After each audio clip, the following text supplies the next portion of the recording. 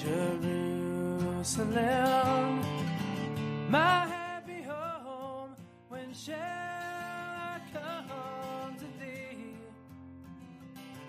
When shall my sorrows heaven end?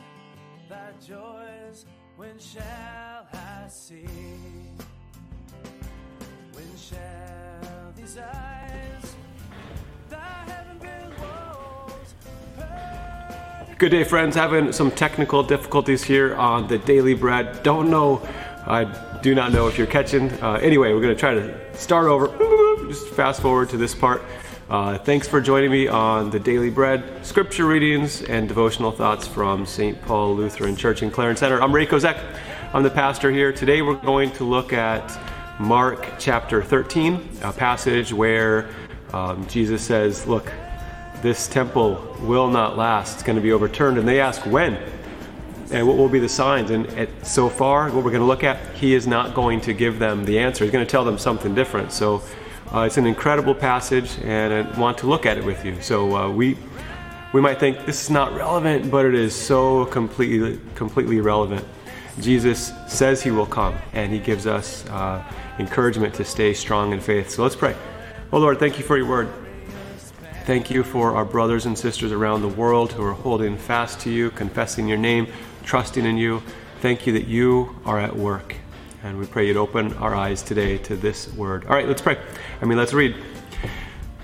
As he came out of the temple, one of his disciples said to him, "Look, teacher, what wonderful stones and what wonderful buildings." And you can just imagine at this time, the temple in Jerusalem, it's one of the 7 wonders of the ancient world. It covers acres. It is glorious. And they're probably across the valley on the other side, and they see the dome, and they see the gold, and it's just glaring bright in the sun. And they say, "Look, teacher, it's amazing." And he says to them, "Do you see these great buildings?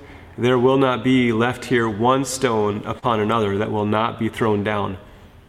Some people say that Jesus is a good teacher. Some say he's a prophet. And here, his prophecy is correct. Come AD 70, the temple literally is torn apart. There is not one stone left upon another. You might think Jesus is exaggerating. He's not. The temple had been covered with gold plated, and when it was torn down, it was burned, and the soldiers were allowed to collect any of it they wanted. And so they literally were taking stones apart, because as it burned, the gold would melt between the stones. And so they did everything they could to get all of the gold. So Jesus is correct. The great buildings of that beautiful temple would be thrown down. So they hear this and they say, "Well, Jesus, when?" Let's read it. As he sat on the Mountain of Olives opposite the temple, Peter and James and John and Andrew asked him privately, "Tell us, when will these things be? And what will be the sign when all these things are about to be accomplished?" Okay, so notice they're asking when. When is this destruction of the temple going to happen? And what will be the sign? Now, notice as we read this, we're only going to read about half of it today. Jesus gives a different answer than the question they're looking for. One, he tells them somewhat what it will be like when it does come, this destruction. But more so, he's going to tell them, be prepared. And number 2, he's going to then kind of mix in with the destruction of the temple, his own return in glory, which is like another thing to be watching for. The thing, especially in our day, to be watching for, his return. All right, so he says, "See that no one leads you astray." Verse 6, "Many will come in my name, saying, 'I am he,' and they will lead many astray. And when you hear of wars and rumors of wars, do not be alarmed. This must take place, but the end is not yet. For nation will rise against nation, and kingdom against kingdom. There will be earthquakes in various places. There will be famines. These are but the beginning of the birth pains." So Jesus doesn't answer the question. He says, be careful that no one leads you astray. Someone has written a book about all the people who have claimed to be the Messiah, Bar Kokhba, and all these around the time of Jesus, before him, after him. Many said they were the Messiah, and so Jesus is saying, don't let anyone fool you, saying that I am he. Now, today we're not really deceived by someone coming in Jesus' name saying, I'm he. But we do have false teachers among us. In fact, every book of the New Testament warns us against false teachers. How would we know if a teacher is false? Well, we weigh it by the word that we have from Jesus. So we have to weigh it by that.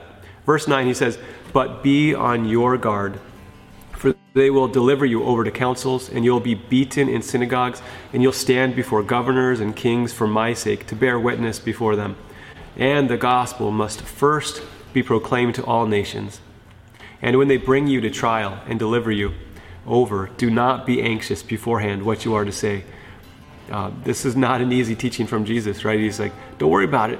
Then we can say, why? Well, he tells us here, but say whatever is given you in that hour, for it is not you who speak, but the Holy Spirit.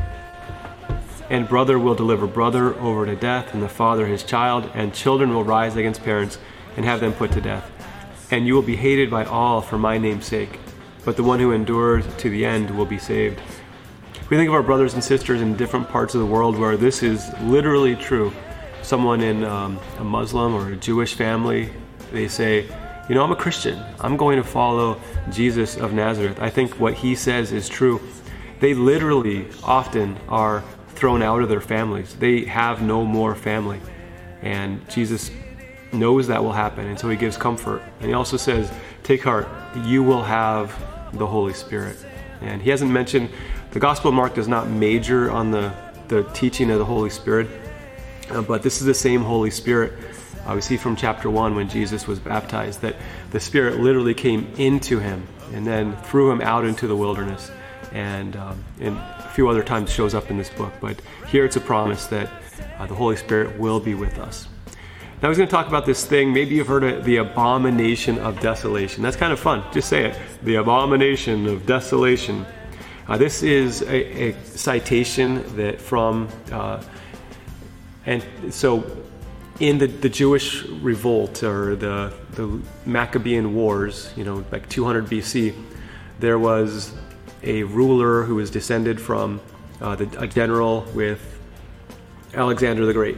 And they were ruling over Israel at this time. And one of the rulers, his name was Antiochus Epiphanes. He was not a good guy. In fact, he's the one who sacrificed a pig on the Jewish altar. And he put up pictures of Zeus in the temple. And that's when the Jews revolted. And that's where we get the story, the tradition of Hanukkah, where after they revolted, miraculously they defeated the ones in charge. There was the temple had the candles that they wouldn't go out, right? So that's where we get the story of the menorah. And you can read about that in John chapter 10. Jesus is celebrating the Feast of Dedication, is what it's called in the New Testament. All right, so here, abomination of desolation. Jesus is going to warn us about it. What happened with Antiochus Epiphanes is a type of what would happen in AD 70 when the temple is destroyed. And it's also a type of the very last days, the turning against God by authorities that will happen. All right, sorry for that long introduction. But when you see the abomination of desolation standing where he ought not to be, let the reader understand. Then let those who are in Judea flee to the mountains.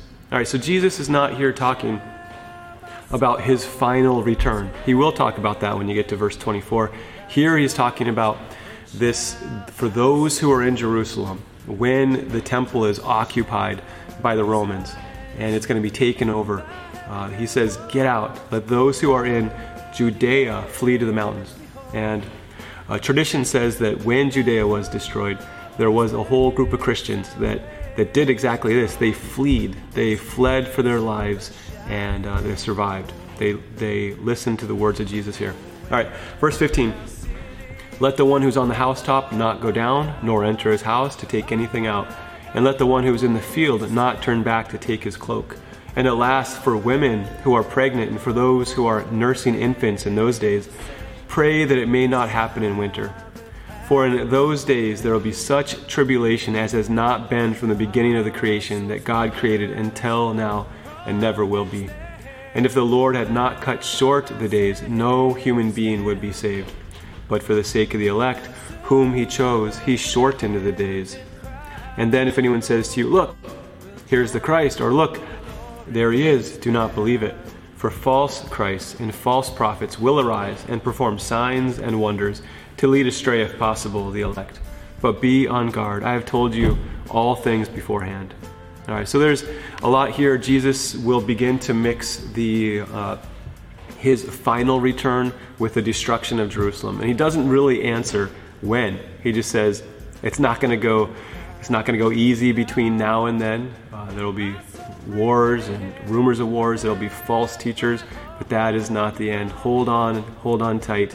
I will be with you all the way. So that's where we leave off today. We are going to read, Lord willing, going to read the rest of this tomorrow, where Jesus does talk about his glorious return. It's going to be pretty awesome. So I hope you hang tight and stick in tomorrow. But when you're wondering, like, when will all this end of the world happen, Jesus doesn't really tell us. He does say, hold on to the faith in me and be steadfast. All right, well, may the Lord bless you and keep you, and may his Holy Spirit give you what you need today. All right, have a wonderful day, and we'll talk to you all soon. Bye.